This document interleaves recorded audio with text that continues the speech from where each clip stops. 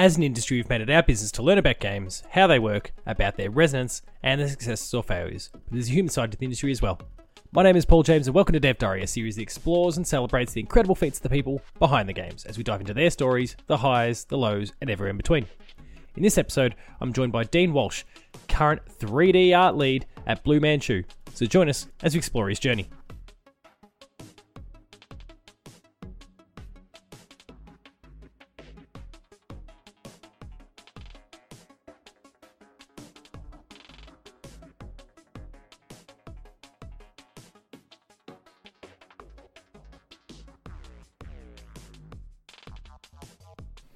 So today I'm joined by Dean. How are you? I'm very well, thank you. Yeah, thanks for coming aboard.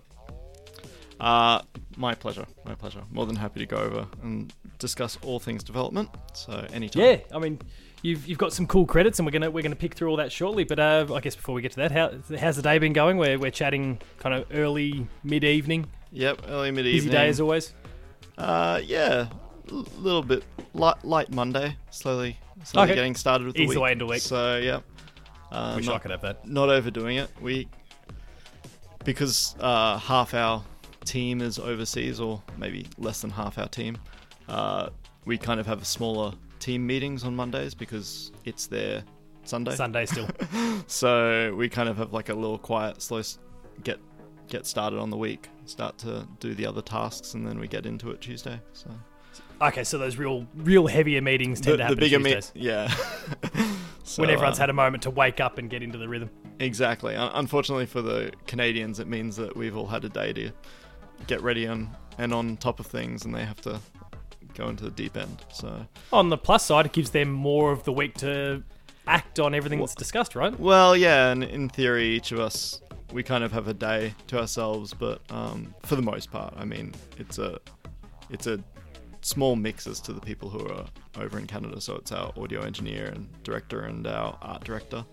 So yeah, it means that everyone gets a little bit of time to themselves, I think. Well, that's all right.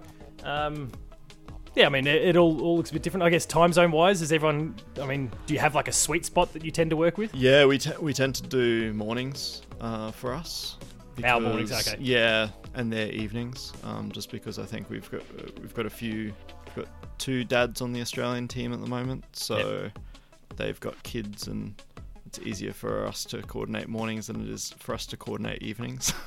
Yeah, that's fair. So, but Well, it's. I guess it's interesting to kind of get a bit of insight. I think I've spoken to a few people over the journey who they're based overseas, and they might have people from Australia, but when you've kind of got, I guess, the core or the majority based here, and then how do we adapt and flex with the other time zones? Different perspective. To what I've done so far. We've definitely rotated it around. So during VB as well, during Void Bastards, when we were starting on that, or pretty much for the entire development for that, we actually were split across 3 time zones. So that made it really tough because it was Australia, Canada, and the UK. Bit of Europe.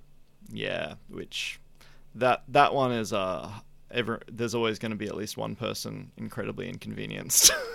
Yeah, right. So the decision going forward was, okay, let's just cut the POMs out. Like, was no, we'd rotate no rotate offense it to the around. English listening. No, we'd rotate it around. Well, no offense, because none of us are English, at least. Just some of us were working from there. So, but yeah, it was very much we'd rotate it around. So we might do like a couple of months where one side of the equator is having a rough time, and then we'd rotate it around for the next couple of months. That's fair. You do what you can do. Exactly. And now everyone's been having to learn these lessons because they're all doing, for the last 2 years, the bulk of development's been remote. So pioneers leading the charge, you were. Look, I mean, we had 3 time zones, and I've spoken to people who've been 4 and 5 time zones, and it's just, I don't imagine how it works. I mean, what they tend to do is actually silo off into like smaller groups and then kind of reconvene at more convenient times. So yeah, there's no way you can get kind of when you've got that many people all on at the same time. Well, good luck to them. I don't envy them with that challenge in that particular respect, but maybe we'll be chatting to people sometime in the future that are juggling those sorts of constraints. We're not. This is Dev Diary, a series where we talk to developers from throughout the industry. They share their stories, their experiences, and the journey that's led to this current point in our various guest careers. But Dean, before we get to your career and the cool things that you've done, obviously you highlighted Void Bastards there a moment ago. I'd like to rewind to a time before the game development career was what you actually found yourself immersed in, and focus on those pre-industry years. Do you recall what some of the first games were? Maybe even the very first game was that you ever played? Yeah. I mean, in our family, we didn't necessarily... Early on, I think we had a NES that was left at our house by... I think they were a Japanese exchange student that stayed with my grandmother, and they left a NES at our place when they went back. Accidentally, or like a parting gift? No, it was like a parting gift from memory. And I think we used to rent some games for that. But I'm not sure. I think that was after. I think prior to that, it would have just been the Apple II. And again, that was like a second-hand Apple II, which my mum had to do school newsletters at the time when we were growing up. And so it was me kind of as a very small child colouring in dinosaurs on the Paint app and playing a game called Dark Castle 2, I think, which was kind of like a incredibly punishing Prince of Persia style platformer, which was pretty cool. But that was way back in the day, and when I was more or less I would have been at like two years old or something like that. So it was struggling to get through the first levels of most of those things. Yeah, that's fair. I really like the idea that your exchange student left the NES there as like this parting gift. That's like, here, I'm going to change your life. Yeah, Take this. Well, it's tough because I don't think that we had that many games for it. I think we had Top Gun, which was far too hard for myself to play, and my brother, who's 5 years older than me. I think a lot of the games that I played as a kid, that was all kind of exposure of having a 5-year-old brother who was 5 years older, and introducing you to games that were kind of going to be a little bit ahead of where I naturally would have been. But I still remember both of us, we'd get our dad to help us finish, or we'd get our dad to help us refuel in Top Gun, because you had to kind of do mid-air refueling. Yep. And that was too difficult for either of us to do. But my dad, who actually worked as a flight engineer, could do it. And so we assumed it was because he was a flight engineer, but in reality it was probably more just the fact that he wasn't a child. And older, refined motor skills, all that sort of thing. Yeah. We were like, well, this is his actual job. And it's like, no, his job isn't like maybe that's how he does it when he really works. Exactly. So it was slightly different, but that was kind of the really early days. That's awesome. And how did your taste develop from there? As you grew up and presumably got exposed, I mean, as you mentioned, started earlier than the NES, but jumped in the NES, and there's going to be more to come. So how did things develop from there? Well, we weren't really a console family. I think because that was always seen as like a dedicated game thing, that was not. Yep. That was not something that we were always kind of as kids, like it was always a big investment in Australia to get a console and stuff. Oh, like for that. sure. So we always were incredibly fortunate to always have access to computers of some variety, because that was seen as a kind of productive tool that you could use to better yourself as a person. So we had computers and PCs and Macs and stuff like that as kids. And but then we'd often get like game stuff gifted to us. So and we grew up in I grew up in Hong Kong for when I was a really little kid. And at that point, like someone gave us a Game Boy when they first came out. Like that was when they first came out. There was this very wealthy, I think it was the son of our armor, so like the son of our landlord. Gave us a Game Boy for Christmas. And that was great. There's a lot of external people trying to force games on you. Yeah, and that was one of those things where we kind of had a free pass to play games whenever we were traveling. So whenever... Makes sense. So my parents would let you play the Game Boy when you were on a plane, and because we were going back and forth between Hong Kong and Australia all the time, that was a lot of our experience, was like playing Game Boy on planes. So we did a lot of that, and even we did eventually get a Sega. That was kind of our console when we were little, and we got lots of games at different markets and stuff in Hong Kong, which some of them were legit games, some of them were not legit games. Same with our Game Boy games. It was like... We've all made mistakes at points. Well, you're a kid. You don't really know anything better. You don't understand the consequence. You think that it's completely reasonable that you can buy a Game Boy game which has 10 Game Boys games in the one cartridge. Like, that seems like something that would exist, surely. That's just great value. Why wouldn't I buy exactly. that? Exactly. So yeah, we had lots of like weird little titles which I think a lot of my friends back in Australia weren't necessarily exposed to, and a lot of PC titles that we'd kind of pick up there, and that was definitely the stuff that I was kind of started to get drawn to, was when we finally got a CD-ROM for our computer, and that opened up a whole new world of a lot of possibilities CD games, and yeah, we'd kind of go and select the handful that we wanted and bring them back and stuff. So yeah. I guess you've touched on a point there with the we're kids and we didn't necessarily know better when it comes to getting some of the dodgy copies.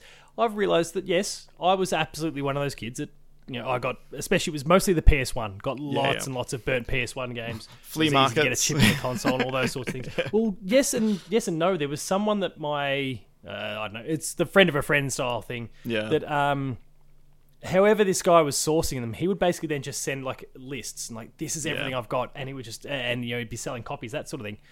And sure, okay, I was a dumb kid and just great, that sounds awesome. I don't understand that there's a consequence to this, and it's costing developers money, etc., etc. But my mum, who was actually doing the buying for me, should have. So mum, if you're listening, well, you should have known better. At the same time, it's one of those things. It was. And I think I have so many people I've spoken to who are like in America and stuff like that, and that when they talk about their childhoods of the first games that they played and stuff, and they'll be like, I had this console and I had all these titles, and they were bloody expensive here. Like, for those generations and stuff like that, we were looking at $120 for a single game.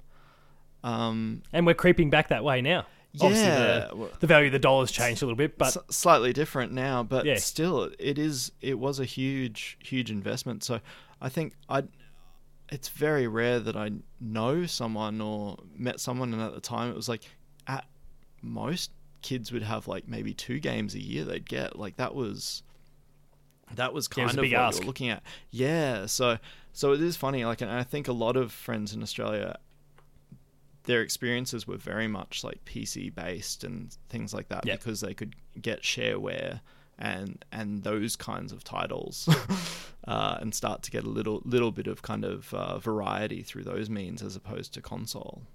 Look, I thought I was a genius at one point, burning and sharing copies of Age of Empires 2 until I realised that Nutrigrain was giving them away with every box that you bought. So that was, we've had our ups and downs and bright moments and not so sharp moments, and that was one of mine. But I mean that's a really fascinating start, and I guess these days, obviously you're busy in the development space as well. But where do you see your taste kind of aligning currently? What's grabbing your interest? And is there a good chance that the game and company you like is going to be bought next week? Well, I think it's someone's already been claimed. Kind of hard to find ones which aren't at this point. I know. I don't know. I think it's my tastes have, I think, always been fairly diverse with games. Like, I've never really been latched on to a certain thing. And I think definitely once I started looking at development as a space, I started also playing games from an experimental standpoint of kind of what are different titles doing, like not necessarily playing the 9s and the 10s as they're rated or whatever, but playing the interesting stuff. What spoke to you? Yeah, and also just playing stuff which I'd never seen. So I think definitely when I was younger and in my teens and stuff like that, I almost went through kind of like a lot of people will go through film, and they'll go through like highly rated or regarded film and do like a bit of a self-education in that space. The top 100 movies you have to watch sort of thing. Yeah. I think I definitely have always tried to do a bit of that, where even if it's not necessarily to my taste, I'll give it a go. I'll try and dissect it and see what it does well. And there's a lot of games I've played where I'm like, they're not necessarily my types of games, but I definitely appreciate why they work, or they've got a really interesting mechanic, or they're trying something very new.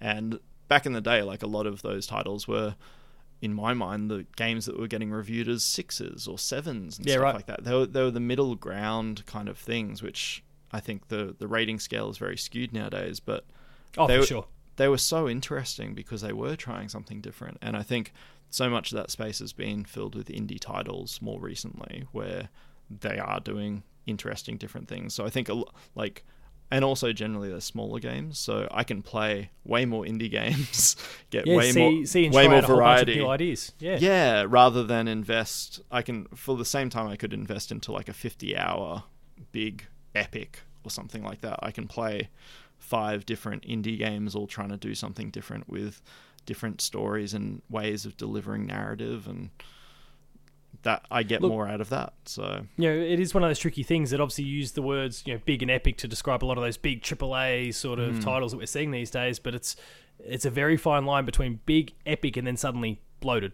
And we're hearing more and more on the AAA side that those big open world titles start to get that tag. Like, people are starting to realize that bigger and more expansive isn't necessarily better. It's about the quality. It's about as you suggested, the ideas that you bring into the table, and not just how long can you play it for, how much content is there. Yeah, and I definitely still love a lot of really big games, but like, I remember games getting docked review points because they were under 20 hours. Like, that was a really big thing, and it was just about combination of people kind of wanting to get their money's worth out of stuff. And I think that's completely shifted in a very short period of time, where you do see AAA titles which are 10 hours, and it's like, it's like, this is an amazing 10-hour experience. It's like, cool, that's great, I'm down for that. But also, like, my time and my availability changes. Like, when I was a teenager, I was very happy to spend 30 hours on an RPG. I don't have that time anymore. So I think there's a little bit that's and you highlight it really well with, back in the day, people would be docked points if they weren't at least a minimum sort of length, and these days, I think there's still from not just the press critic reviewing side, but also the consumer side. I think there's this insatiable appetite to devour and consume as many games as possible. So people are starting to realize that if they want to do that, then I can't keep playing 50-hour plus games, because it's just not going to be feasible for me to play the dozens that are starting to stockpile here. Exactly. That I'm missing simply because of that. So people are starting to make choices, and they're starting to think more critically about these games. Well, I think people are also seeing that games is a very broad banner, and in the same way that with TV and film, like, you don't just watch the one type of TV or film. And same with books as well. Like, you're not going to have the one genre or the one length that you stick to. You'll often have a varied diet of media. So it's the same with games. Like, I think there's a lot of people who will play maybe they're playing their MMO or something like that, and then they'll play their 6-hour indies which come along every 3 months or whatever in parallel to that. Like, I think think people just have a different way of approaching these things now than I think traditionally we thought about it as. And so, no, I really appreciate the variety which has kind of come about because of that. And I think also, like, having said that, like, it's different moments of my time. Like, I'll play something on the couch on my Switch while I do watch something on Netflix. And guess what? That's great for strategy games. Like, playing something like Into the Breach, I love doing that kind of thing when I'm sitting on the couch. Perfect for that format, Yeah, and Slay the Spire was one which absolutely I sunk way too many hours into. And also, I think those two games that recently, one of the reasons I spent so much time playing them on the Switch was because I had a kid. And playing strategy games when you've got a baby is kind of the easiest thing you can do, because it doesn't matter if you get interrupted. Yep. It's such a different thing. So all of those things factor in, I think. There was a point recently, I guess almost a year ago now, with more than a year ago. Oh, time. When we had our second kid, and that was just around shortly after Immortals: Phoenix Rising came out. I thought, this would be great. No problem. And the big open world sort of RPG there, and at that particular point in time, I was able to pop her in one of the Baby Bjorn, like the things that mount to your chest, and I'd walk around, and like she had a lot of stomach issues that would cause her issues with her sleep. and so I just pop her on the chest and I'd just walk around and bounce, but I'd be able to keep playing. I thought, this is Yep. great, I'll be able to do this for months now. And then 2 weeks later, she overcame the whole thing, everything changed. Like, okay, I need to reassess how I do this games thing when I've got a baby, because it's not working for me right now. Yeah, no, I've got the benefit out. My kid, he's coming up to 18 months now, but just he always goes in the wrap, and often for naps I'll have him in the wrap on my chest still, even though he's bloody giant now. But just sitting on an exercise ball and bouncing while he sleeps, I can still Very nice. I can still play games, and I have played some multiplayer Halo with him on my chest, which is a real That's a good effort. challenge, because I'm forced to keep my heart rate down. Yeah, true. You can't let the adrenaline take hold. Yeah, so it's kind of this very it's pretty interesting. It's a challenge, but you can work through it, I found. So there could be something in this. Yeah. Control by children, and we could be coming up with a feature here. At the same this could be time, a really fascinating article. when I've dropped out of matches because he's woken up, I feel like I should get extra points because of the handicap I'm playing with, but no one understands that. I still get yelled at. And extra points just for making the unselfish parental decision. Totally need credits in the bank there too. Exactly. We've meandered for a little while. Let's start talking about your pathway into the game scene. Yep. Would you identify there as being a game or even a collection of experiences that perhaps guided you towards actually a pursuit of games themselves? Not necessarily a title. I think I'd grown up, and as a kid, my goal was I was going to be an actor. Yep. And that was from a very early age. I was very set on the fact that I was going to be an actor, and I did everything around getting myself up to go to NIDA and do all that. And I was doing all Shakespeare and all this kind of stuff. Very nice. And I worked on a film as a sword choreographer assistant. Yep. And on that film, I decided I didn't want to be around actors. Oh, okay. In that capacity, so I actually That peek behind the curtain was what you needed. Working with actors on an actual film set on the Gold Coast. I kind of reassessed things, and I realized that I wanted to be. What really impressed me was the creative side of things. So being on the film set and seeing all the set builders, I wanted to be a set builder. I was like, I want to do props. I want to build sets. I want to do puppetry, like prosthetics, whatever. I want to do the actual practical art side of it. So I went completely from there into just studying fine art. And I actually... Which I did notice you've got a cert in, yeah? Yeah, so I went and did like went to an arts academy, and that was actually during like my final years of high school. I started doing distance education and did an arts academy course in parallel to that, and so I did fine art, photography, illustration, and I also did like short courses in sculpture. So I did metal casting and all this kind of like practical construction work. And I did all of that, and while I was doing a lot of that stuff, like I think midway through studying those things, I realized that I could actually apply a lot of that same stuff to video games, because I was really into games and I was following the industry very closely at that time, but I wasn't looking at it as a career, and I was actually doing a little bit of like mod making and things like that for Unreal Tournament and things at the time. Yeah, okay. And so I kind of stood back from it all and saw that it was actually, there were more opportunities in games for me at that stage than I could see in film. And it seemed more flexible. It seemed like I had more places around the world I could work. Like it seemed like a better lifestyle. And I'd grown up with a grandfather who was an architect, and he'd been very open about his history in his field, because he kind of would often say, like, to me, do you like architecture? And I'd be like, yeah, I find it really interesting. Like that might be a career for me. Which he'd then follow up with, don't do architecture. If you like architecture, don't do architecture. Right. And his sentiment was kind of, he'd been very lucky. He'd been there, right place, right time to do the work that he wanted to do. And from his perspective, he was like, if you try and get into the industry now, there's not going to be the same opportunities as they were when I started. and so with that in the back of my mind, when I looked at games, I was kind of like, there seems like a lot of opportunities. Like, this is a space which is opening up. Like, I like games, but I also see huge potential there, which isn't currently being tapped at all. And I'd like to be a part of that. No, that's awesome. So I went really focused on arts and wanted to build that full fine art folio. I think I spoke to a couple of people about things, and I was also fortunate. My brother, who was older than me, had gone to graphic design school, so he'd been going through all of that and kind of teaching me all of his software after hours. And I was in high school. A similar sort of path, helping to guide. Yeah, and as a teenager in high school, you've got copious amounts of time compared to what you have as an adult, and so absolutely.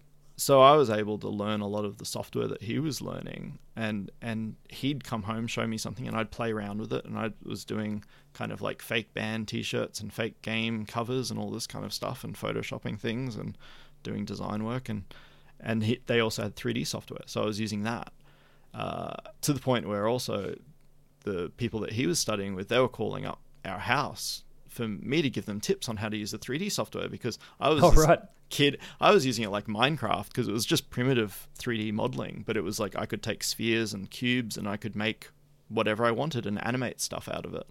And so I was able to do a lot of that kind of side of things. Yeah, that perk of having the time up your sleeve, like you said. Yeah, and so I was just kind of fiddling with the software, and there was no information about any of that stuff at the time. Like, it was bloody hard. You were self-taught? Yeah, you actually had to read the text document /PDF that was in the application directory, and that told you the keys to press, but nothing much else. So, so yeah, it was hard to learn that stuff. But if you had time, you could teach yourself a bit. So yeah, I was quite lucky with all of that, and then I decided I looked at different colleges for it, like where I could actually study it, and so ended up going from Brisbane down to Canberra to study at AIE. So yeah, and I mean, it's a fantastic spot, and lots of great people have been doing some awesome stuff at AIE over the journey.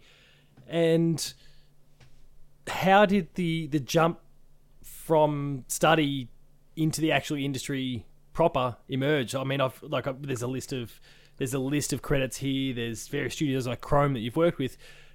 How did the ball get rolling ultimately?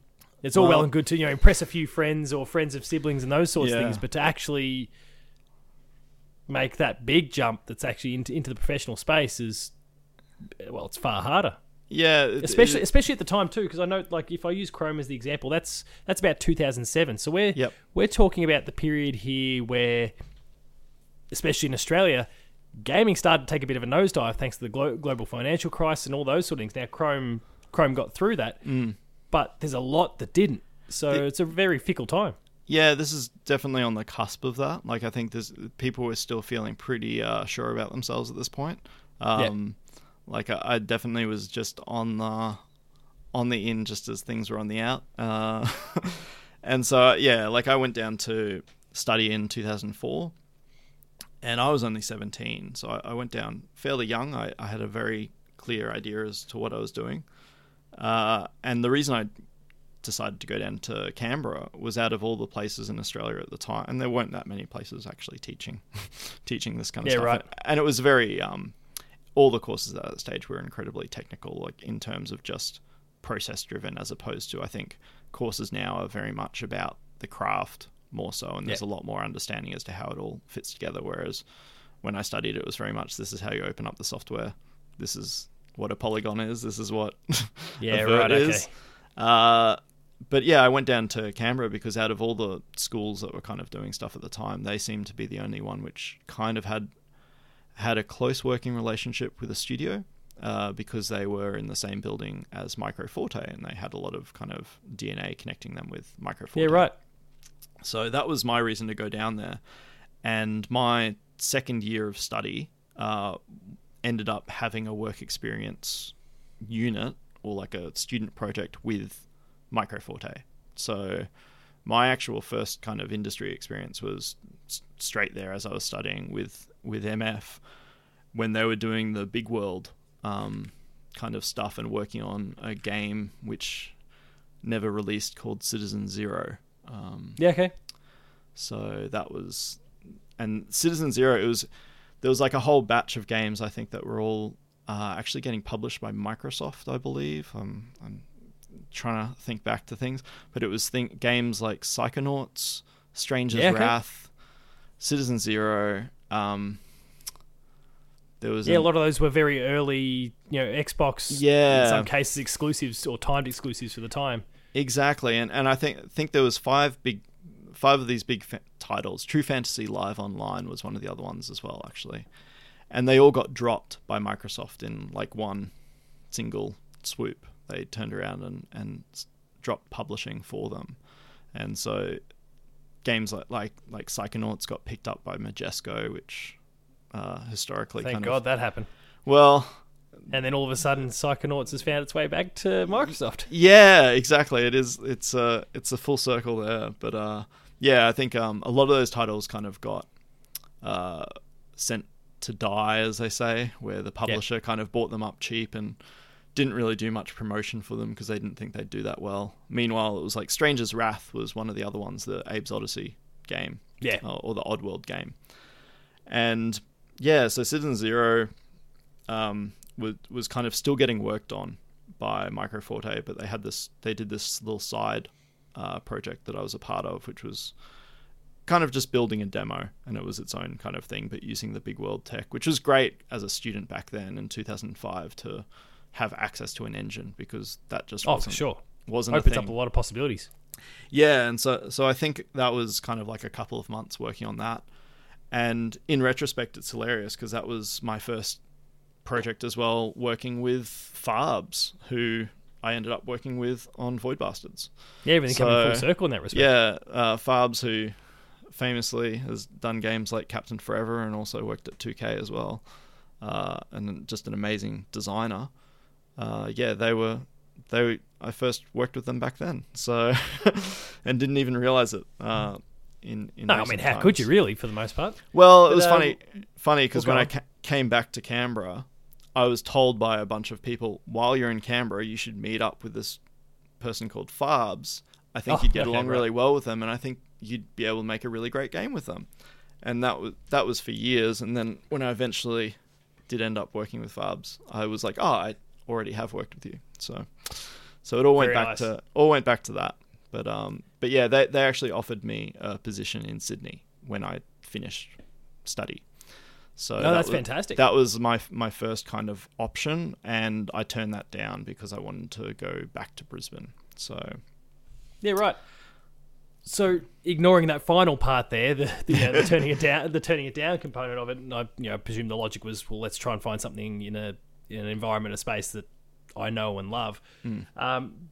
Was it? I mean, you'd obviously mentioned there's acting and there's a whole bunch of other disciplines that you looked at over the journey.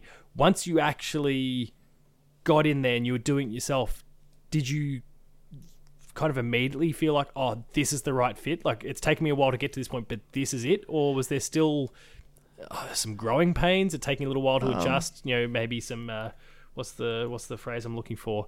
Imposter syndrome sort of thing. Like, this is not quite me. I think that's always been there for me. I've generally just had my head down. I was very focused on just getting to the next point. So I think like at that stage, I had a kind of roadmap in my mind, and one of the reasons I turned down the Microforte stuff in Sydney, which is now the Wargaming offices, was I was at that stage. I was like, well, my next step is I'm going to go to Pandemic in Brisbane. I had a really kind of clear idea. I'm like, I'm going to go to Pandemic, and then I'm going to go do this, and it was very much like the only options at that stage was working at a big studio, or like a relatively what we would call now a bigger studio. Yeah, we didn't have those shoots. The indie scene wasn't what it is now. So it was always getting in and more or less in the Australian scene, working on licensed products and getting a bit of experience. And my plan was just to get kind of 5 years experience here and then go overseas. Like that was kind of, I figured like 3 to 5 years experience would get me something that I could then on a folio, like ship 1 or 2 projects here and then go to America or go to North America because that's where, or go to the UK because that's where there's games. The hotspots were, yeah, like I was like at that stage, I think looking at Big Blue Box, like the studio that did Fable at the time, Yep. and things like that. That was what I was like, that would be a cool project to work on. Like, Oh, that for sure. seems interesting. So everything definitely seemed like a bit of a stepping stone to get to that stuff. And I'd get in and I'd get the work done, but you're always feeling like I need to get better. I need to be better than I currently am to be able to do what I need to get done next. So I never felt like this is all working great. No, that's not a bad thing. But I guess it can be one of those things where there's a little bit of shock to the system. Like, oh, hang on, I'm actually doing this, and Yeah. I'm actually like, this is the right fit. This glove fits. Yeah, and I think when I guess probably got somewhat to that point, I was just too busy to even clock it. Because fair. I went up from Canberra back to Brisbane, and so after I spent maybe close to a year after graduating, I was doing architectural visualization. So, and I was working on kind of urban planning projects up in Brisbane. Yep. Which was a fascinating learning experience, but You do what you got to do sometimes, right? exactly, and you're not necessarily working with the nicest of people, but you learn a lot from the experience. So yeah, I did that for kind of close to a year, and that's when I then after that I got my first proper full-time games job, and that was at Chrome. Yeah. So obviously you mentioned that the plan was to go up and partner up with Pandemic. Yeah. It ended up being Chrome. Yeah. Obviously, I mean, I'm trying to recall the exact timeline in my mind. Pandemic wouldn't have been shut. That wasn't 2007, was it? No, they weren't shut It then. wasn't far away, but Yeah, it was. It was did far. you try your luck in the end? I did try. And I got up to Brisbane and I was doing ArcViz and learning a lot from that in terms of process and things, and I was going to local developer conferences and the like, and so I was meeting a lot of people in the industry, and I actually like met a bunch of people from Pandemic, and I met a bunch of people from Chrome. This was when I wasn't working at either of them, and we all went out and everyone talks, and I heard all the projects that everyone's working on, so I kind of knew all the secret projects going on at all the different studios around Brisbane at the time. But then also kind of forgot which ones were doing what and all this kind of stuff. And I'm right. I know, because it was just information overload, really. And yeah, I applied, and I got in a call back that I was going to have an interview with Chrome, completely unrelated to any of that stuff. Went and had a chat. I didn't even have an art test. I kind of went in, not necessarily as a junior either, because I'd already been working. And I already had some experience together, so I was quite fortunate in that regard. And I think it was like the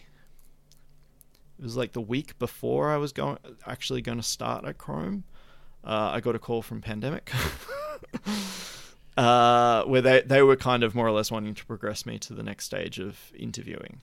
Yeah, right. That's a tricky spot. It's never a fun spot for people to be in when they're being pulled in multiple directions like that. Yeah, and I was very much like, I'm like, look, I've already agreed to this other thing. Like, I've got to see that through at least at this point. And it's not even a sure thing from this other studio as much as it would. And I think it would have actually been a great learning experience still. Like, even with the time left on Pandemic's clock, I think that would have been a really great team to learn from. Oh, for sure. Because I ended up working with quite a few people who were there at the time. Anyway, which I guess is how these things work anyway, is we've all ended up working with one another since then. I mean, like, I just think back on the history of the show. I'm like, oh yeah, okay, Pandemic there, Chrome there. Like, there's so much of that crossover, I think, dating all the way back to one of my very first episodes with, like, Meg Summers, for example, was like in that period. And the way she's kind of, the name just comes up in conversation sometimes during the show, sometimes pre or post show, and oh yeah, okay, Meg was here, and this is how I crossed this person, and all of a sudden going, okay, I've got one of those big web pin boards. I'm going, okay, this person connects here. It's really fascinating. Yeah, it is. I think the Brisbane scene there was so much crossover, and even with Melbourne, and I think Chrome as well. I think a lot of people just forget how big Chrome was at that time. And it was such a different experience with Chrome depending on the team you were on. Because I think at their maximum, they were over 400 across Australia, 400 people. Yeah, because they pulled in Ratbag and those sorts of things over the journey as well. And so you had a lot of... and I was really lucky that I was able to work with a lot of the interstate studios and knew quite a few people at the interstate studios. So even when I first started there as well, it was funny because out of my graduating year, there were 3 of us who were really good friends. And each of us ended up at each of the Chrome studios within a 12 month. Yeah, so I think I was the last one in there. But I was in Brisbane. We had one person in Melbourne and another in Adelaide at Ratbag. So we were all quite good friends and able to talk to each other as to what was going on from our own respective perspectives. Because I think that's the other thing, when you've got a studio like that, which is split into state, everyone has their own kind of view of what's going on. It's like, oh, for sure, they're doing this here. And so it was quite a grounding experience to be able to, all of us could gossip amongst ourselves as to that side of things. So I guess what's interesting is, like, you described that as being a very grounding experience, but on the flip side, something that can be sometimes a little hard for people to get grounded about is when they're working on gigantic IP like Star Wars. And you worked on The Force Unleashed and Republic Heroes, Clone Wars Republic Heroes in that time. Is that right? Yeah. So I think when I went in for my interview, and that was one of those funny things, because in the interview they're like very cagey, like, and actually the team you'd be working with would actually be working on a Star Wars game. Meanwhile, I think maybe a month or 2 months prior, where I'd been at this conference and stuff like that, I'd already known. So I was like, oh, wow, yeah. The Force Unleashed. Yeah, right, okay.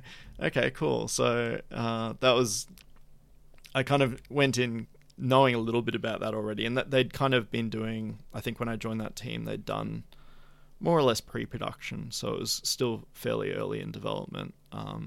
But it was definitely one of those things where it's like, oh, wow. Like, and the work that I'd been doing prior, when I gave them notice, they'd harassed me about how I was going to be doing Barbie games and all this kind of stuff, because I was at this incredibly toxic architectural visualization office where they're like, oh, you're doing games, you're not going to get paid anything, and you're going to be doing licensed crap. And I'm like, okay, whatever. I'm out of here in a couple of weeks. Whatever. leave me be. Get away. And I kind of wanted to say at that stage, I'm like, well, actually, I'm going to go do a Star Wars game, so it's not it's not that bad. The big middle finger and yeah. And that's the thing. Even a bad Star Wars game is an interesting experience to be on. For sure. Especially these days, I'd imagine, with that heightened involvement that we're seeing in the current space. Yeah, like I think it was a fascinating project. And as someone, like, I was given, I think what blew me away as well was the amount of kind of creative input you got on something like that, which at the time I didn't really anticipate.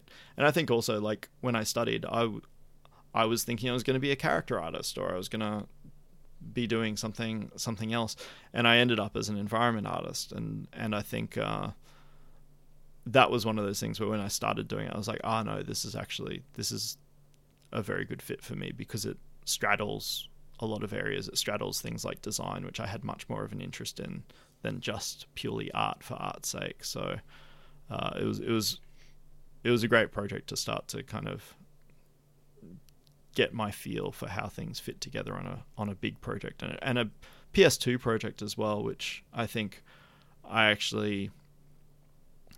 feel really fortunate that I got started, or was able to have at least one PS2 title to my name before I went on, because there was a lot of, from a technical standpoint, a lot of stuff that we dealt with back then, which after that point you didn't have to problem solve. Yeah, right. And so I learned a lot of techniques, which I'm still doing now, which a lot of kind of you just don't get taught nowadays. So, and not to mention there's that appreciation that you can have as well for having to endure is probably not the best word, but like work through some of those constraints from back then that aren't obstacles now. Yeah, like I think just the fact that we worked with CRTs and stuff like that, like that's that's neat. And I really, and yeah, memory constraints. Like, I still remember one of the areas I had to build they had to have, I think it was like 4 Rancors or something like that. And the actual Rancor model with its AI and all this kind of stuff was so giant, it meant that for the actual level, it could pretty much just be a flat plane. We had like no memory. Then how do you make that interesting? Yeah, so little things like that, which like just you're never gonna since then you're never gonna have those same restrictions or challenges. So it was a really interesting one, and I think you learn a lot of problem solving techniques which are still valuable today. So from there, there's been the collapse. We've seen a few big companies fall by the wayside in that time that you were at Chrome. Towards the end of 2010, there, that was it. Yeah. How did your time at Chrome come to an end there? We've got some more contracting, some 3D art teaching, which was like at the AIE, which was really, really fascinating as well. And actually, we come back to that component sometime after Borderlands. But how did that time at Chrome actually come to an end? You needing a change of pace, or I was one of the last people there in terms of the when they fully closed. So they had rolling redundancies, I guess, is probably the most descriptive way to put it, where for quite a while there we'd have kind of every 10 months or so they'd say split the studio into 2 rooms.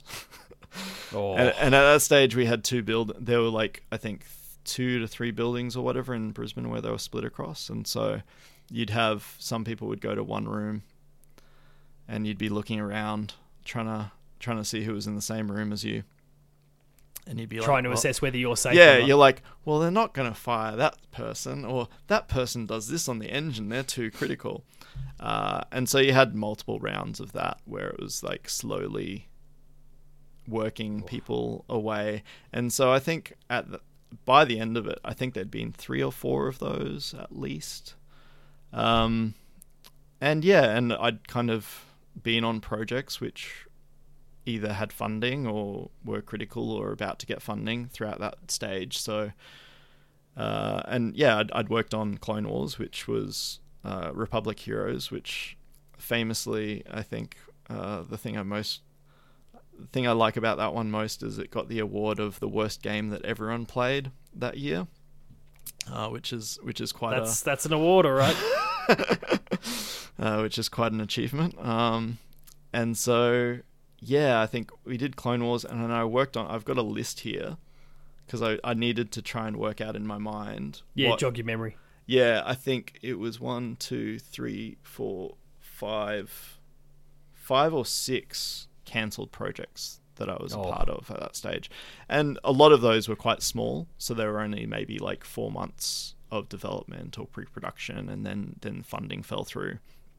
But at the very end of it, we were actually working on a pitch which had gotten a lot of positive feedback and was progressing. And it was a small team.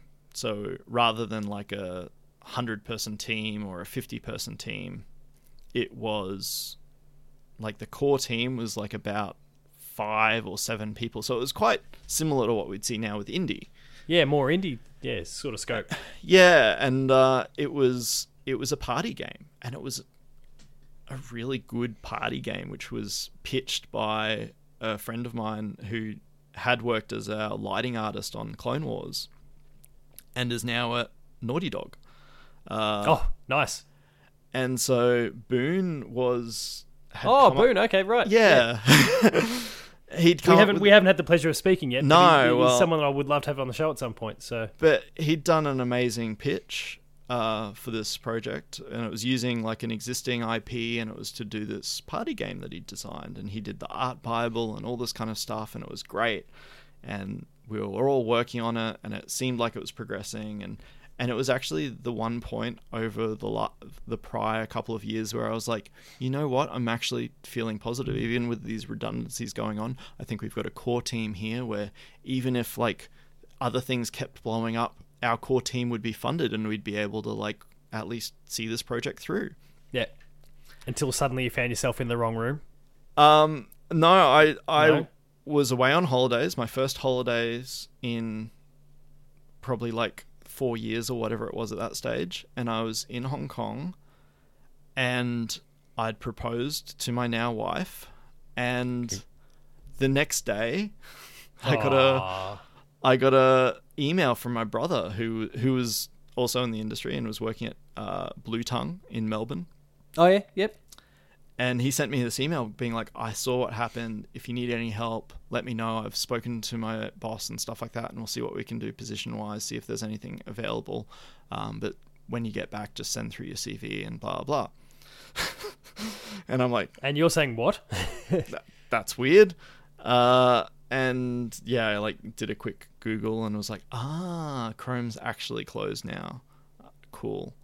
And so yeah, that was how I found out. So I didn't even get the final Survivor styled multi-room experience. But that's a shame. I don't Well, know. Like, I don't know. That Yeah, you must don't. be such a very weird time for you in your life, though. That essentially you've lost your job, but the day before will be, I'm sure, to this day, still looked upon as one of the best days of yours and your partner's lives. Yeah. And that momentum, I don't know, like that energy is maybe sucked out a little bit. Yeah, I think it's one of those things where, because then what happened was I was more or less told by the team that I was working with, they're like, actually, we're still good. So I'd gotten these mixed messages where it was like, actually, no, when you come back, you still have a job because we're going to see through this milestone. So I got back and I was still working for another 2 weeks or so because it seemed like we were going to progress. And one of the other teams did progress. The other team that was working on Happy Feet, they continued. Oh, yeah, right. Even after the closure, they continued under the banner of Kennedy Miller Games or whatever it was at the time. So there was kind of this precedent of like, we can take projects which are still working and they might kind of exist in a different entity. Like they were going to, the publisher themselves would more or less take on the team. So it seemed like that was still an option, but that didn't end up being the case anyway, because, so it still fell through. And oddly enough, that project actually, by all accounts, ended up going and being worked on by multiple other teams at studios all around the world who also got shut down. So it's a little bit cursed. It's a cursed project. I know that at least 2 other studios where people worked on it for a couple of months and then their studios closed. So yeah. And it seems like such a good idea, apparently, but it could just never be realised. It was a great and killed game. everyone. Yeah, right. And it was a really fun project because I was principal artist, so I was doing the main character models, I was doing the environments. We had 2 people who went on to Naughty Dog working on it. One of the concept artists as well, Richard Lyons. It had a pretty amazing team, and didn't go anywhere. So what an interesting project. Yeah. So then, when those 2 weeks are up, there's some contracting work that was going on. As I mentioned, some of the teaching that was going on was a lot of this, and all this is before you then found yourself with 2K Australia working on Borderlands the pre-sequel. What was that period like for you as you're digesting all this stuff? Because it's a couple of years at that stage. Yeah. Was it just trying to find your feet, like just anything to keep me in this space, or I think I'd been working so hard up to that point. Like Clone Wars, I was the lead on that. I was transitioned into the lead after pre-production because our lead at the time left and I stepped in. And I think I was like 20 at the time. I was too young. Very early days, I shouldn't have been a lead. I didn't have the experience at that point, but it was kind of people just trying to make do with what they had. And yeah, I was pretty exhausted, and I think I only really recognized the level of burnout I'd hit at that point, like recently. Oh, okay, right. So I'd been working really, really hard for those years, and that was at that point. And like I said, I'd proposed, and in that time after Chrome closed, my wife and I got married, and it was also around the time that she was finishing up her double degree and finishing up her uni. Yes, there's a lot going on. So, and it was very much this thing of like, look, I've just had all this stuff happen. Like I've also got a little bit of experience now. Like I've got some work experience. So I was kind of like, I'm happy to take a bit of a break, and you've just graduated. This is time for you need to get your work experience. So I've been working really, really hard for the last couple of years. You can take the back seat for a little bit. Yeah, I was like, we can go down to, because my wife had work in Canberra. I was like, we'll go down to Canberra. I'll work it out. I'll take the back seat for a little bit. I need a bit of a rest. And I kind of went down there. In the back of my mind, I was like, 2K's down there. That would be pretty great if that happened. But if not, I'd actually like to take a break and teach and do something different anyway. So it seemed like a good opportunity in that regard, and it more or less worked out exactly like that. So I think, again, with that, I was talking to one of my friends, one of the writers that I worked with, writer and designer that I'd worked with at Chrome, and they were at 2K. And they'd been talking to me before we went down of like, you need to come down. We've got stuff at 2K. You'd be a really good fit. And I spoke to them, and it was like a week before I was going down to find a place to live in Canberra. And I said, I'm going to be down. Do you want to meet up for coffee? We can talk stuff. And they were like, actually, 2K just let go 12 people or something like that. So they'd just been through a redundancy round as well. So I think just before I went down to Canberra, I was like, well, they're not going to have any work anytime soon. That doesn't seem like a thing. Yeah, why would they? They've just cleared people out. Yeah, so I went down, and that's, set up and got my first experience doing some teaching, which was pretty interesting. So yeah, what was that like for you? And I guess we'll revisit this topic again after the 2K period. But yeah, what was that like for you? Kind of sharing what you've learned at that point. You've experienced ups and downs. You've worked on big IP. You've seen failed projects, or like cancelled projects, I should say. Failed. What was that cancelled. like being able to? Yeah. I guess I'm trying to be selective and respectful with my language there. What was that like being able to share that with this next generation of talent? That, I mean, these days, again, that period, as I noted, is, I've just lost my notes there. 2012 2012 period, yeah. So that's, I mean, the landscape has changed a lot at that point. We've really seen the indie scene start to pop up. We've seen the impact of the likes of, I guess, thinking back to that period, we're talking Limbo and Braid and all those sorts of games, and the scene here starting to, we're starting to see some of those green shoots start to pop up off the back of all these closures. Yeah, it really was kind of starting to see what the Australian development landscape was going to be, because I think there had been a bit of a quiet period there. There'd been a bit of mobile stuff popping up, but I think the idea of indie, and from my perspective, like, even though I liked indie at that time, it wasn't, a lot of the indie titles weren't necessarily speaking to me in terms of the production values I wanted to be working on and things like that. They did tend to be smaller titles, but I definitely saw the potential there. And yeah, teaching was a good time for me to kind of get a handle of some of those tools. So I went in quite, like, there was new engines starting to be available at that stage, and it was starting to transition the curriculum away from what had been kind of what I'd learnt on to what was available now. Like, that we were doing Unity and things like that, and Unreal 4 was on the horizon. Yep. So it still hadn't been, when I had first started teaching, it wasn't available for the students, but it definitely seemed like the next big thing that was going to make it a lot easier.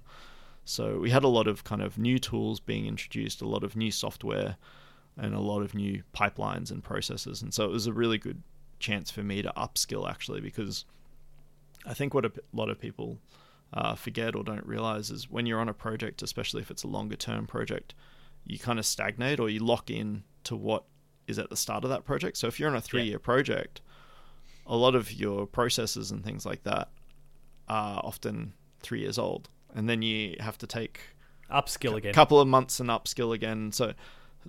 So teaching for what was almost a year at that stage was actually a really good way for me to just kind of anything which was new that was around. I was like, I can do a bit of that. I can try this. I can learn this. I can do this. Yeah, there's a teaching and learning component to this whole period for you.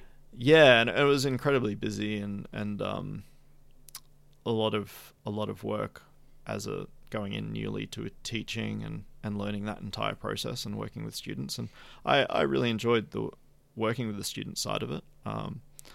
Man after my own heart there.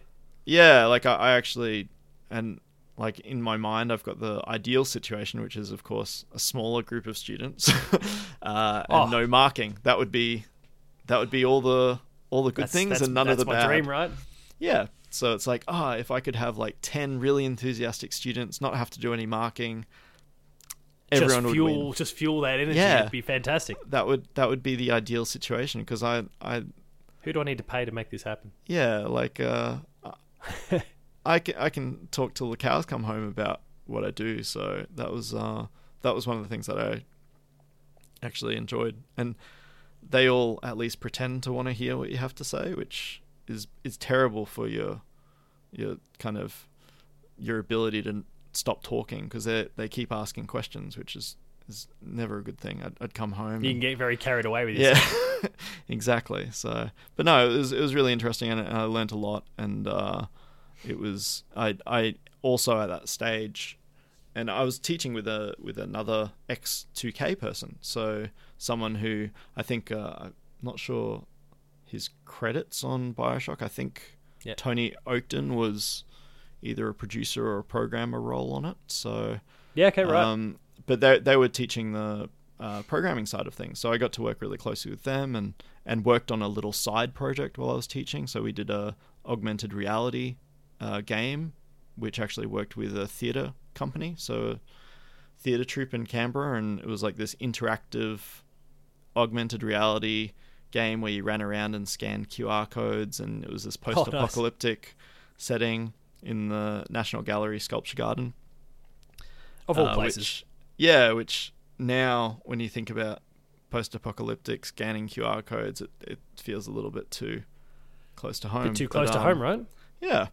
But that was really interesting. That was something which like Tony and I were able to work on. So I think I started to kind of flex a bit of my game design brain and other aspects which I hadn't been doing prior. So yeah, it was really valuable in that regard. And so there was more or less 2 years of teaching there, and some of that contract work on the side, and then other projects as you've just mentioned. You'd obviously spoken to 2K previously and realised that there wasn't going to be an opportunity there, but you did find your way to 2K eventually, and as we've mentioned, worked on Borderlands the pre-sequel and some of the game's DLC. How did that opportunity emerge, and was there much hesitancy from you given what you'd seen happen previously?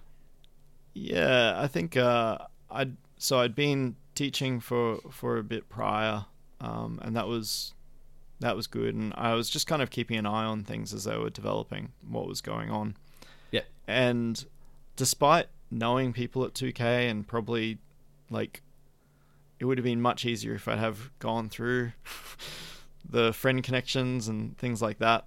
I think it was like, and at that stage it was something like Seek, like some online jobs portal. I got like an alert. The more generic one as opposed to something that's more specific. Yeah, in Cretan, it wasn't Samir or anything like that. It was something else, and it was just listed as like 3D. I think it was, I forget what the term is, in level architect or something like that is kind of what they referred to it as at 2K. And yeah, I saw this listing and I was like, why not? And according to your LinkedIn, it says level architect. Yeah. So I think that seems that was their terminologies at the time. And yeah, I put together a quick folio and CV as soon as I saw the listing and just sent something through, not really thinking much of it, and was just like, I might as well send something through. And I think it was like that week I got contacted by them, and right. And it was like, oh, and in the back of my mind, I'm like, well, I think I know like 2-3 people there at the moment, so maybe they've put in a good word for me. I'm not sure. And they gave me an art test. It was the first ever art test I'd ever done, which at this stage was quite a few years into things. And I did it over a weekend. I just did a really, really quick little art test for them and went in and had an interview after having done that. And yeah, it was really good. And when I went in for the interview, it was funny because I saw a couple of people I knew and I was like, oh, hey. And they were surprised to see me. They didn't even know that I'd kind of you applied. They didn't know I was in Canberra at the time. So, it was just quite fortunate. And I kind of went in and I had no idea what they were working on. That was quite a surprise to me because I think the art test concept that they sent to me, which was all under NDA, was for the pre-sequel. But it was concept art, so I couldn't really... It was a very vague... Hard to get a read. Environment concept art of something on a moon, and I was like, I have no idea. It seems like a sci-fi thing. Cool. Yeah. I mean, is Bioshock's next step the moon? Okay, sure. I more or less thought that might be the case. So yeah, that was what I went in there thinking. And but then through... I think the concept was there, and it didn't look very Borderlandsy, but I think on their... on the art test thing, there was something about inking and on their textures, and so I kind of put two and two together and thought there might be something Borderlands related with it at the time. So just got that vibe. That's really good, and I guess it worked out, and would have been, I'm sure, really satisfying as well. That despite the fact that you knew people there, the fact that they were not aware of that at the time, and that you got to go through that process and win the job on your own merit. Yeah, I mean, I think is still an important thing. Yeah, somewhat. I mean, I still have the privilege of having the prior credits that I'd had and things like that. And they probably had, as they had gone in at that point, they probably would have gone in and gotten references from anyone anyway.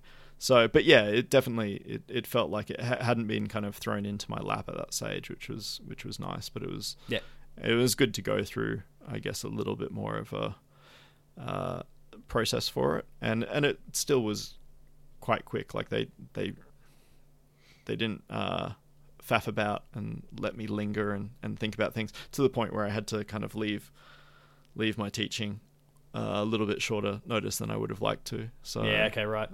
Which happened both times I was teaching, unfortunately. So okay, we'll make sure to follow that one up when we get to the return to AIT there. But what was that like for you to be? As you mentioned, you had a little inkling that it might have been something Borderlands related when you were going through the art test there, but what was it then like to be working on a game that at that point in time was a follow-up to, I mean, Borderlands 2 was, and you could maybe still argue is, enormous. Yeah. That was unbelievably successful, beloved. Personally, I think that was if I remember my years right, I think that was my favourite game of that particular year. Yeah. I know that's just my experience, but one of many from if you believe the internet. Yeah. And it's a follow up to that, but it's got this. It's a hard pivot in a number of ways. In others, it still remain quite true to the franchise. But and then there's this that Aussie flavour injected into it as well. What was it like for you coming into the role there and an established project with an established IP? What was that like for you? It's funny because it's a slightly similar experience to coming into Star Wars because you've got a really big license, more or less. Like even though it's a game license, it's still this idea that you've got a property which has a lot of expectations attached to it.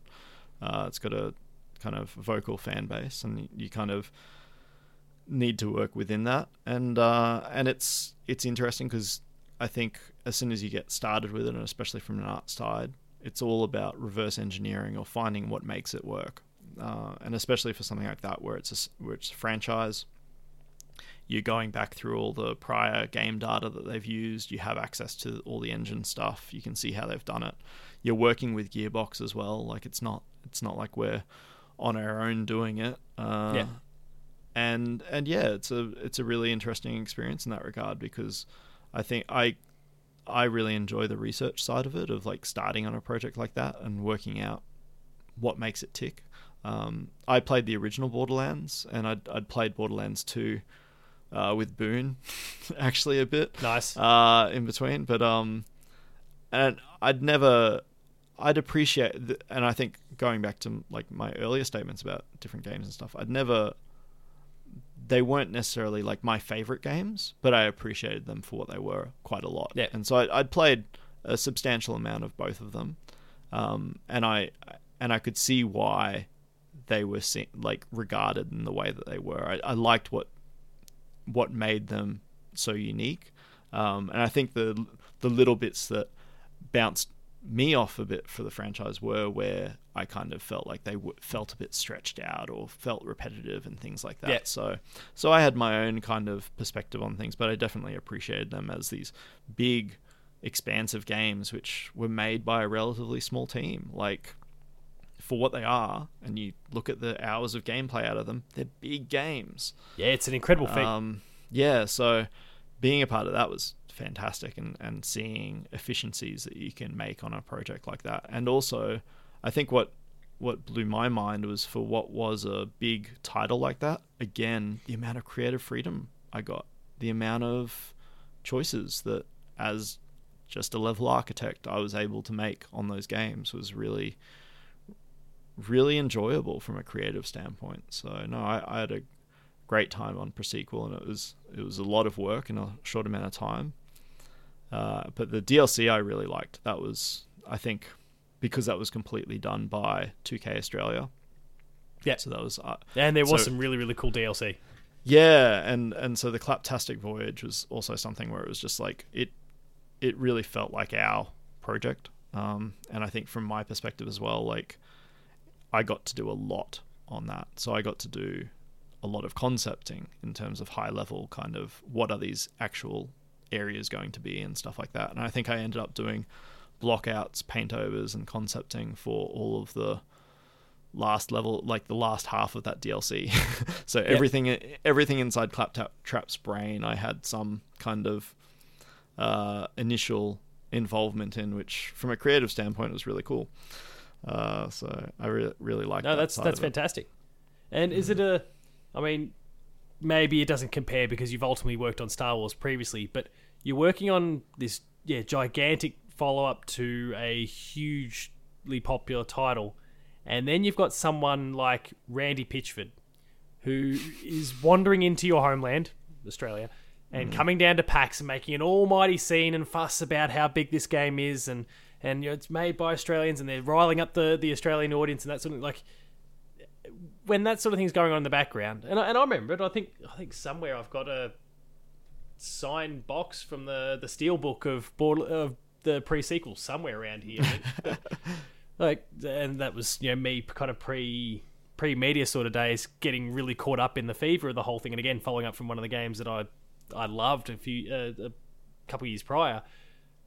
What was that like when you're actually busy working this project, and it's these big names that are coming out and whipping up a bit of a frenzy about the whole thing? Is that intimidating? I think it was completely off my radar. I was right. So just a bit of tunnel vision. Yeah, I think on that project it was no time for it. Yeah, you were working with what you had, and I was very focused on things, and I ended up doing some of the press tour. So I think I went to Sydney and we did like some of the media junket stuff. I ended up being a part of for some strange reason. So I was doing that in Sydney and stuff at the time, but during the primary development for it, I was head down, and I don't think I was reading much online at all about it, or seeing anything, and I definitely didn't go to PAX that year. And I was there for that, and that was a day. Yeah, so, and I think like that was when when we finally wrapped it, and we had stuff, and we went and we did our press stuff in Sydney for it with reviewers and things. That was a relief to have it at that point. So I think I was just, and it was great. Like, that was a really cool experience of being able to show off the game. And I think prior to that, like everything I'd worked on with Star Wars and stuff like that, I'd been involved in some of the stuff, going and talking to other publishers and things like that. But this was the first time I actually got to front up to media, and they're always a lot more excited and happy to discuss things, which is nice. even if that was when my name was misspelt, and that's why my Twitter handle is dead Walsh at the moment. Right. Still. Okay. But, that explains that one. Yeah, that was from the Borderlands press era. Was when they called me Dead. Unfortunately, fortunately. But yeah, and then the DLC was great. So, but we didn't get to do any cool stuff for that, unfortunately. I'm thrilled that I've gotten the origin to the Twitter handle there. That's a fantastic little bit of insight that I wasn't planning on asking about, because I'm sure there would have been some sort of inside joke, but it runs deeper than that, and that's awesome. I think it was a Hyper magazine interview. Oh, okay, right. They just credited me as Dead Walsh. So like multiple times, or was it this one typo? No, it's just the one typo. They just had it down as Dead Walsh, and yeah, it stuck. Yeah, a little bit. So post 2K Australia, post Borderlands pre-sequel and the DLC, we've referenced a couple of times, there was the return to the AIT and more teaching there. We've now learned as well that there might have been another abrupt ending. But what do you bring with you, having gone through this experience working on? I mean, again, like, I guess there's a big IPs are big IPs, regardless of whether they're rooted in film or games or whatever. But you've now gone through and worked on something that is big in the gaming space, and it's known for the way it plays, as opposed to an established lore external to video games. Yeah. Did that change, like the whole experience, change much of the way you went about your teaching? Yeah, I mean, from my perspective, 2K was a AAA studio, so in that regard, it was a very different experience. Like it was Star Wars is big, but we were working on the release for the older generation at the time, things like that. It's still not as front and center as even Borderlands the pre-sequel. So it was definitely a really big project, and it was an FPS, something which when I was a student I was told I'd never be able to work on in Australia. So little things like that, like it was fascinating. I definitely had learned a lot more through that process. The team at 2K was great. Like I worked with, and you got a bit of leadership really experience along the way too, from what we were discussing before. Yeah, so I was doing and at the end of 2K, like they were more or less structuring the team where I think when we were talking about what we were going to be doing next, like it looked like again I was going to be leading back to going into a leadership role on the environment side of things, and so yeah, it had been great, and a completely different variety of people, different development approach, and I'd learned a lot from that side of it. And so yeah, teaching again, it's just a different experience where I had something else to draw on, which was great. Like I think that definitely helped a lot for the students at that stage. No, that's fantastic. I mean, all these experiences help. Yeah, and I think also when I went back into teaching at that point, I'd made the choice as well where I was going to only do part-time. Yeah, so that I had more time to work on my own projects, because at that stage I was like, all right, 2K's closed, but I think at that stage I'd seen that there was the potential to work as an indie, and so I figured, why not start to kind of build a case for myself. Yeah, teach students 3 days a week, and then spend 2 days a week learning new software and new tools and prototyping my own projects, which I might take further. So how did that abrupt end that we've discussed come about? Because obviously the next step is leading to basically our current day. Yeah. So how did that abrupt end play out? Well, I had someone I worked with at 2K messaged me, and they were like, you should talk to this person I know. They used to work at 2K / they started Irrational. You should talk to them. They do their own indie projects now, and I think you'd be a really good fit for their new project. And so with that, I was introduced to John Che, who runs Blue Manchu. And they had done a game at that point called Card Hunter. Yeah, I know the one. Which was a very, very cool kind of tactical D&D inspired card kind of dungeon crawler, which was free to play online and had kind of and it was had I guess, released on Steam a little bit later, but it was primarily a web client. They'd done the pack circuits and stuff. But more importantly, or prior to all of that, John co-founded Irrational. So it's just that little studio that made little some little known games like BioShock, right? Yeah, so it was this thing of like, okay, this is interesting. I'd seen Card Hunter and I'd liked Card Hunter, and I'd even played Card Hunter in their open access, like when they were doing their early testing ages back. So that was before I was at 2K. So it seemed interesting. I was like, I would like to hear more, but also I'm not sure how I fit into this space. I knew that they needed a 3D artist. That was about it. And so I spoke to John, and part of speaking to John was also speaking to Farbs, who I then realized I'd worked with back at I know you. Micro Forte. The Spider-Man pointing meme. Yeah, exactly. And so it was this real full circle moment of like, okay, I know of these people / know these people. Pretty much the entire team was all ex-2K, ex-Irrational. However, I'd worked with none of them during my time at 2K because they'd all left prior. So they were all completely... More or less after the BioShock era as opposed to the Borderlands era. I think John left shortly after BioShock, and I think Farbs left later after that. Farbs was still around for XCOM era. But John was there for some of that as well, I think. So, but yeah, so it was this new kind of opportunity of a new indie space, and I was kind of teaching part time and doing my own little projects, and I think just talking to the team and seeing the idea that they had, which was in a very early stage for Void Bastards. They had it was grey box block out more or less, for all done in Unity of just It had 3 ships, and you could go in, and it had very little connective tissue, but at least it kind of demonstrated there was a loop. concept there was an idea. There was a concept, and there was a base loop in the game, and it was bloody hard. It was shockingly hard what they'd built at that stage, that demo that they sent through to me.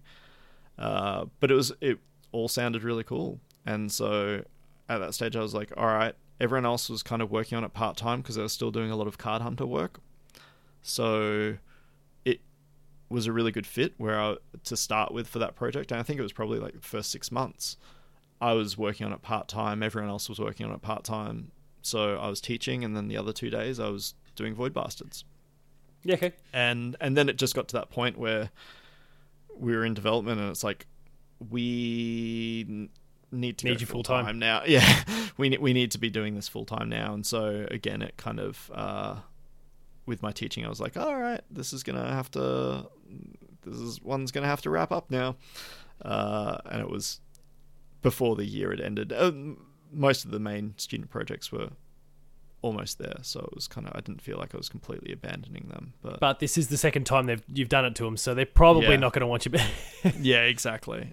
Third time, no, we're not falling for that again. Exactly. So, but also that last cohort of students that I had, we ended up actually hiring. Oh, awesome! So not only, but then you pillaged a whole bunch of them as well. Exactly. So one of the students ended up helping us ship Void Bastards. So Irma joined us, I think, maybe halfway through production, and ended up doing all of the 3D models that I didn't do. Irma did. So it was fantastic. Incredibly helpful, because having already taught Irma, I knew how Irma was going to work, so it was great.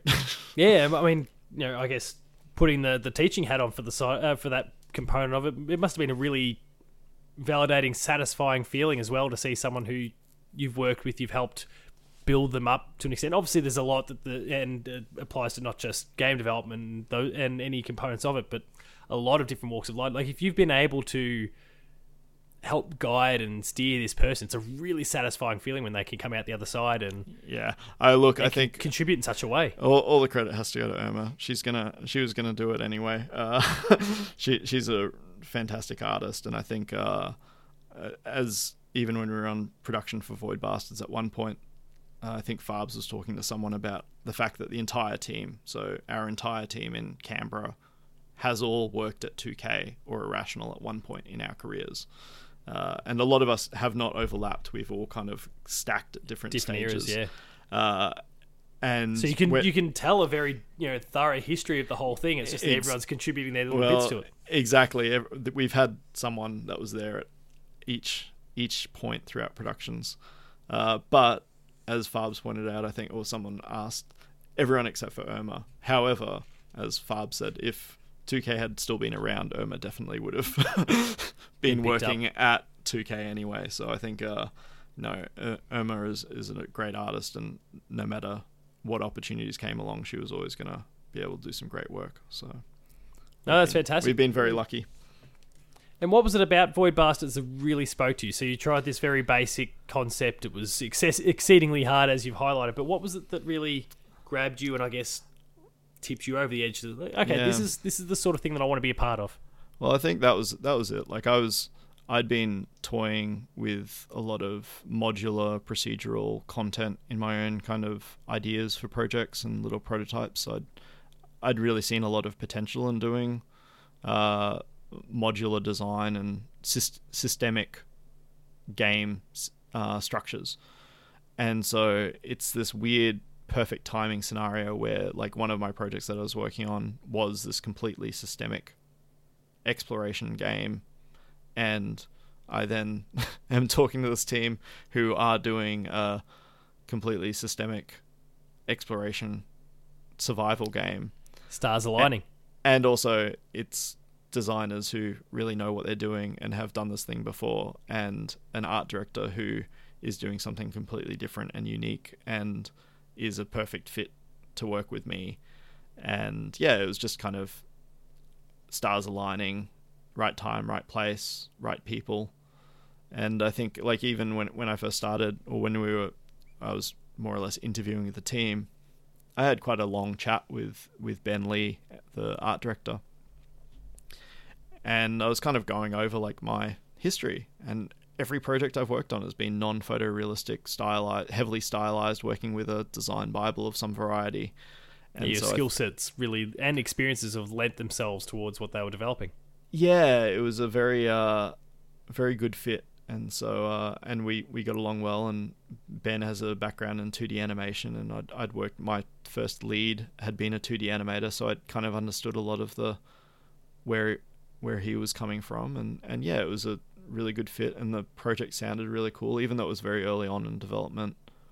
The ideas were great. Like, I really liked the idea of you're lost in space, and early on it was very much this idea of they always wanted the player to be hungry, and all these design things where I was like, yeah, I can get on board with this. This is something where it actually sounds like a really interesting game. And as the game just developed and progressed, it grew into something so much more than what we'd originally seen as well. Because then when Cara Ellison, the writer, came on board, she was just amazing with, like, how she and Ben were able to build out the universe.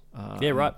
Inject the humor, because there wasn't any early on when I was working on it. It was very dry, very deliberately punishing. dry, or just that it hadn't found itself yet, I guess. Deliberately dry. I think the intention was that it was going to be very hard sci-fi, and, like, I think the concept stuff that we've been looking at, like, it was a little bit more hard sci-fi, white spaceships and things like that. Yeah, okay. And you were going to be the one pilot, but you were getting kind of mutated each time you regenerated, which might introduce new aspects to your character, but it was kind of going to be a bit more Cronenberg-esque. Yeah, right, I follow. And then, yeah, as we kind of developed further and it got more pulpy and a bit more kind of 2000 AD, and Cara and Ben really kind of found that voice for it, and came up with the idea of the prison ship and all this kind of stuff, and it was just a really good fit for the entire project. And I felt really fortunate, like, shipping that title. That's the first game that I've shipped where what actually was done was everything that I would have been, I Wanted was to be. happy with. Yeah, I don't have regrets about that project of like, oh, I wish this was more like this or that. Like for the most part, it's just, yep, that's exactly what we wanted to put out there. So Yeah, I can't even imagine. Maybe it's simply because I'm looking at it, there's that consumer lens, and that's all I've been able to look at the game as. But I cannot even imagine this drier sort of tone for the game, because I think there's that connection between the visual, the audio, the gameplay, the dialogue, all of it. It's well, I mean, even it's that synergy that really makes it work. So that, and I feel like if that one element was still present, that dry tone, I wonder how much it might have brought down potentially the rest, despite the individual quality, the sum of its parts and all that sort of. I think that's definitely what you discover, and what I think really blew me away with the team and the way that John and Farbs worked early on with that project and throughout it was very much iterative design approach. So it's constantly reassessing, like never going in and going, this is exactly what we're doing. And even though we did outline what the game was going to be pretty closely, like I think a little while after I joined the team, we had a really big design meeting where it was just a whiteboard session week, and each day kind of like outlining what the game was going to be, of like how many enemies and these weapons and all this kind of stuff. And it was a very loose outline, but working out like how would this work in terms of progression and time. And it's very close to that. Like I think the mechanically that we outlined a lot of stuff very early on, but the iterative play, those early prototypes where it was really exhausting. Like you'd play it and you'd finish a ship and you'd just be like heart rate going, and even things like the star map, when it wasn't fully implemented, you didn't get that chance to reset your heart rate. Like it was just all the parts, unrelenting. Yeah, all those parts, when they do go together, it helps you kind of get the right rhythm to the game. And I think you definitely see, like, if any of those things are off, the experience is going to be not lesser for it. Yeah, it's not going to be enjoyable, or it's not going to be rewarding in the ways that you want out of that type of game. So, yeah. And so I've heard stories over the journey of people who've said similar things to you, in the sense that, I get to the end and there's nothing that I really want to change, or for the most part. Like I'm really happy with how this has worked out. And then for one reason or another, when it's gone out into the market, or it's landed in the hands of critics, or various kind of parties after the development is complete, for some reason it's not quite resonated, for whatever reason. This was not one of those. I mean, from the moment the game debuted, it was, I mean, maybe I'm projecting too much of my own thinking, but really stuck on my radar, and I would see little things popping up online. People, Voidbusters, and there was a nice air of optimism leading into the release, and it struck a chord with people, and then the game's had, I mean, again, this is me just observing from the outside, but some legs with how it's been on Game Pass and those sorts of things as well, that have kept the game present post-launch. And how did that sit with you and the team as you all digested the feedback, and I guess even to this day, how it still kind of resurfaces every now and then? I think we went into it, and definitely the approach at Blue Manchu is, for the projects that John does, they're the projects that wouldn't normally be made. So he's very into doing the stuff which, when he was running a studio, he wasn't allowed creatively to develop.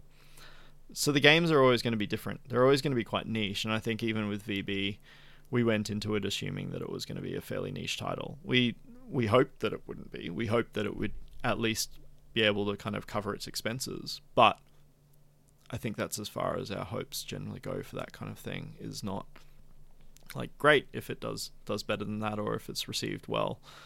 But it is a niche game. Like, it's not going, like, there's a lot of things in it where it's just counter to the way people play FPS games. And we knew that, and a lot of our testing showed that. We're trying to teach people that you don't actually have to kill everything is one hell of a task. It can be quite jarring when so many other games are pulling you in one direction, you're trying to go the other. Exactly. And so it was doing a lot of different things, and it had a lot of unique ideas in how it put things together. And I think we did it in a way that it was kind of, people knew what to expect. And I think the other thing with Blue Manchu, and definitely with Ben, is Ben's art direction is like, you need to be unique, you need to stand out. And I think that did a lot for the game in terms of people. It didn't fall into obscurity because it looked like something else. It definitely looks like its own thing. So it's got the visual thing, it's got the humor thing, it's got the world, which is unique, it's got the gameplay, which is unique. And I think in the current indie climate, that's kind of the only thing that you can do to make a little bit of safety for yourself, is to do something which is unique. Because otherwise you have to do whatever it is the best, and that's hard to do. Really hard. That's hard to do. So I think if you can do unique and really good, then you've got a You're halfway there. Area. Yeah. So. Yeah, and so I guess for you, when you did see that reception married up with how you were feeling about the game at the time, how did that sit with you?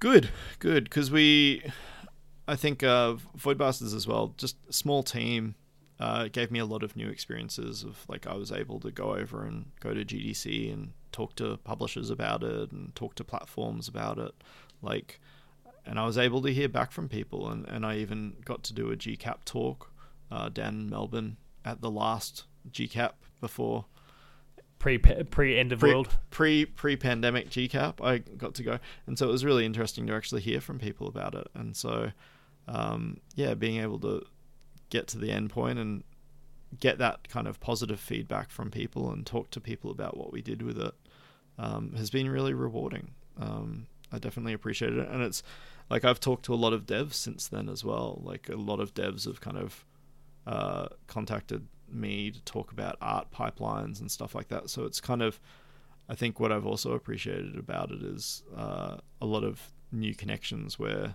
I've been able to kind of help other people on their projects who are kind of like, oh, how did you do this thing? And it's like, well, let me tell you, do you have an hour?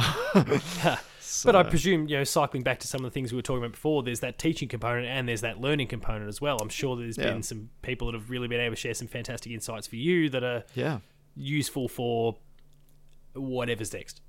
Yeah, I think, it definitely has been that back and forth. Like, there's been some really, really valuable discussions. And I've learned so much from this team as well.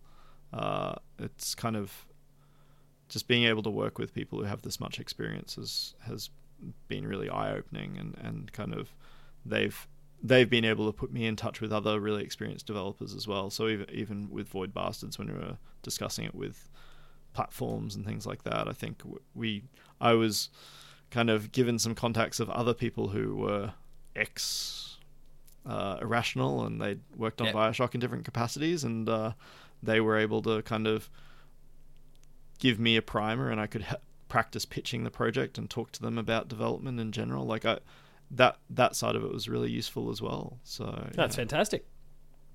Now, I touched on it very, very briefly there, and I think I know the answer to this, so please promptly shut me down if you need to. Is there anything that we can say at this point about whatever comes next? And again, promptly shut me down. I am not looking to get you in any sort of tricky, sticky situations here. No, I mean, this is the beauty and the flexibility of being with a small team where we kind of just do our own thing. I'd hate to be responsible for ruining the surprise, though. No, well, that's I want to enjoy that surprise too. That's exactly it. So I think all I'll say is we are working on a new game, but it's please be excited. It's a new game and different. Like, I think that's the main thing you can always take away from Blue Manchu is, like, the projects are going to have a unique flair.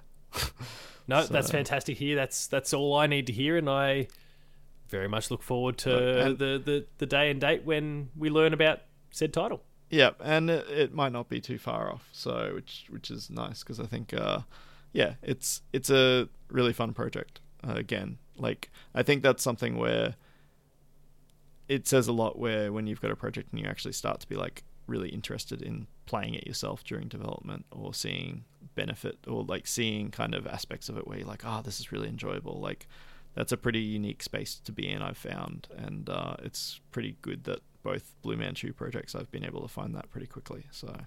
Well, now you've really pricked my interest with this soonish sort of comment. I won't then probe for a specific like how soon is soon, because then I'm really exactly. We're moving right along. But it will probably be the same thing as with Void Bastards, where I think we surprised a lot of people. Where I think we discussed it, or like we showed the trailer off, and then 6 months later the game was out. So. It's one of those things. We don't want to be telling people and showing people stuff and then having them wait around for a couple of years. Dangling the carrot for such a long time. That's fair. That's not how we do it. Yeah. So as we dance away from that before I cause you to any sort of problems, and we wind things down, is there anyone out there that you've worked with or you've looked at from afar that really inspires you in the way you kind of go about your work? And we've spoken so many times about people that you've crossed over with over the journey, so I'd imagine those inspirations could be quite plentiful. Is there anyone that really sticks out that you've either worked with or looked at from afar that really inspires you? Yeah, look, I think no offense to anyone else, of course, that we don't mention. It's not meant to be. No, I've worked with like quite a few people, and I've been really fortunate. Like early on, individuals who, even if we were working on other projects, we kind of had a lot of other stuff that we were working together with. So I had friends who are over at like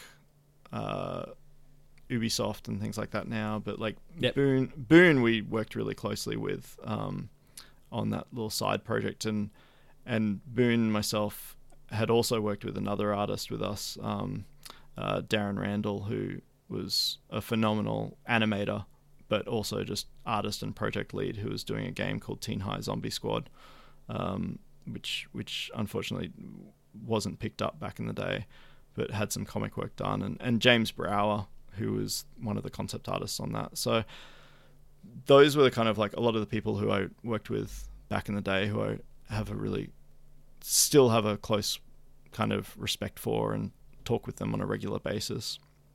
But I think that's awesome. From a very specific kind of game development standpoint, more recently, the team at Blue Manchu really kind of have been an education, as well as just a really valuable team to be a part of. So I definitely respect all of their experience.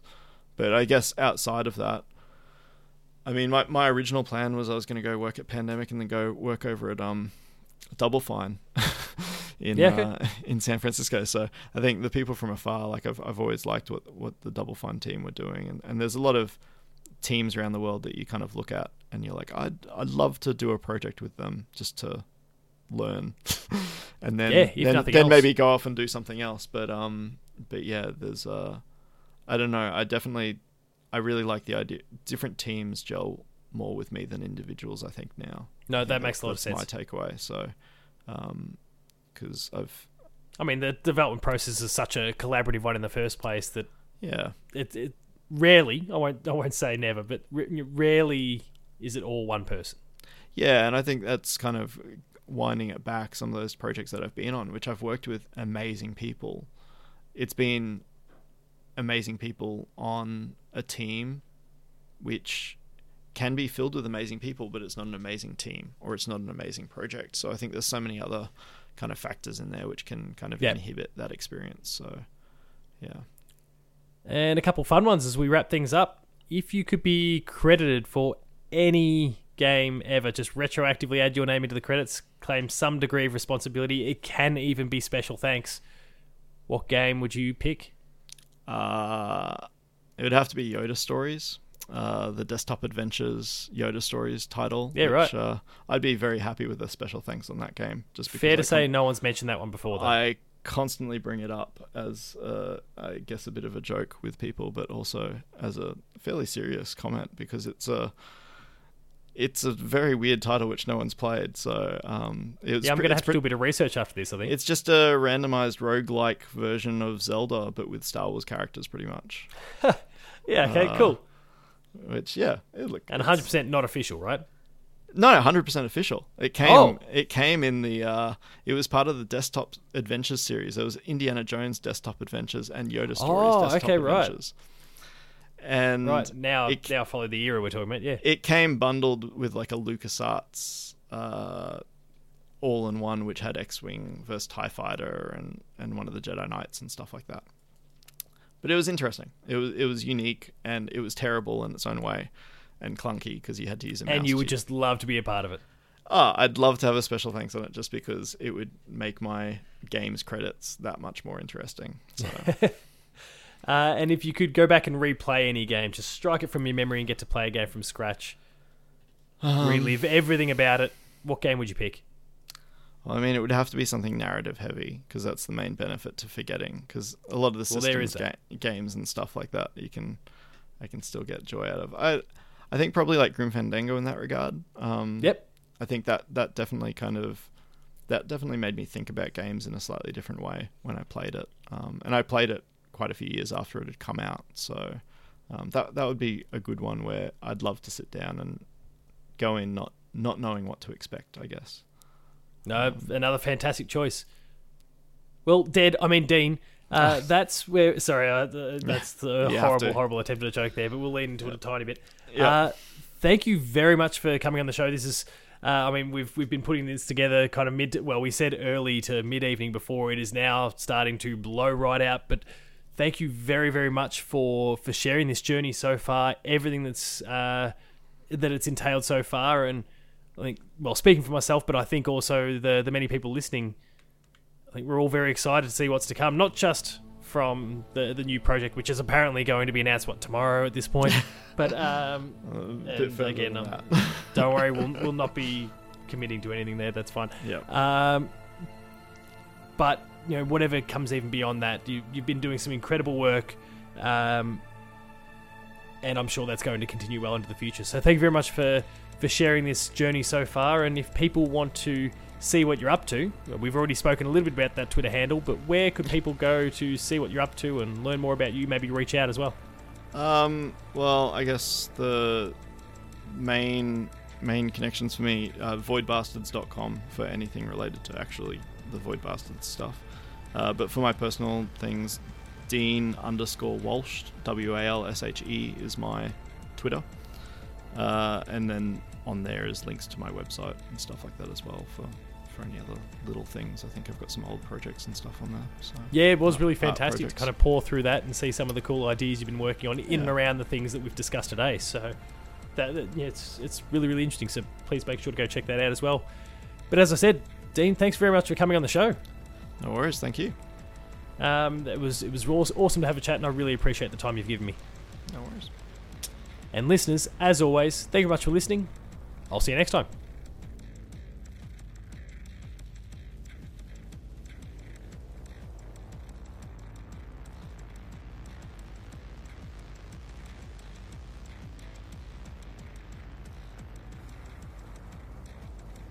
That concludes this entry of Dev Diary. Be sure to subscribe to this feed, share it with your friends, and give us a 5-star review to help boost the show up the charts for greater exposure. If you have any people you'd like me to reach out to and interview, then please find me at Paul James Games on Twitter to help me get in touch with them. Until the next episode, however, that's been Dean's Story. Thank you very much for listening, and I'll see you next time.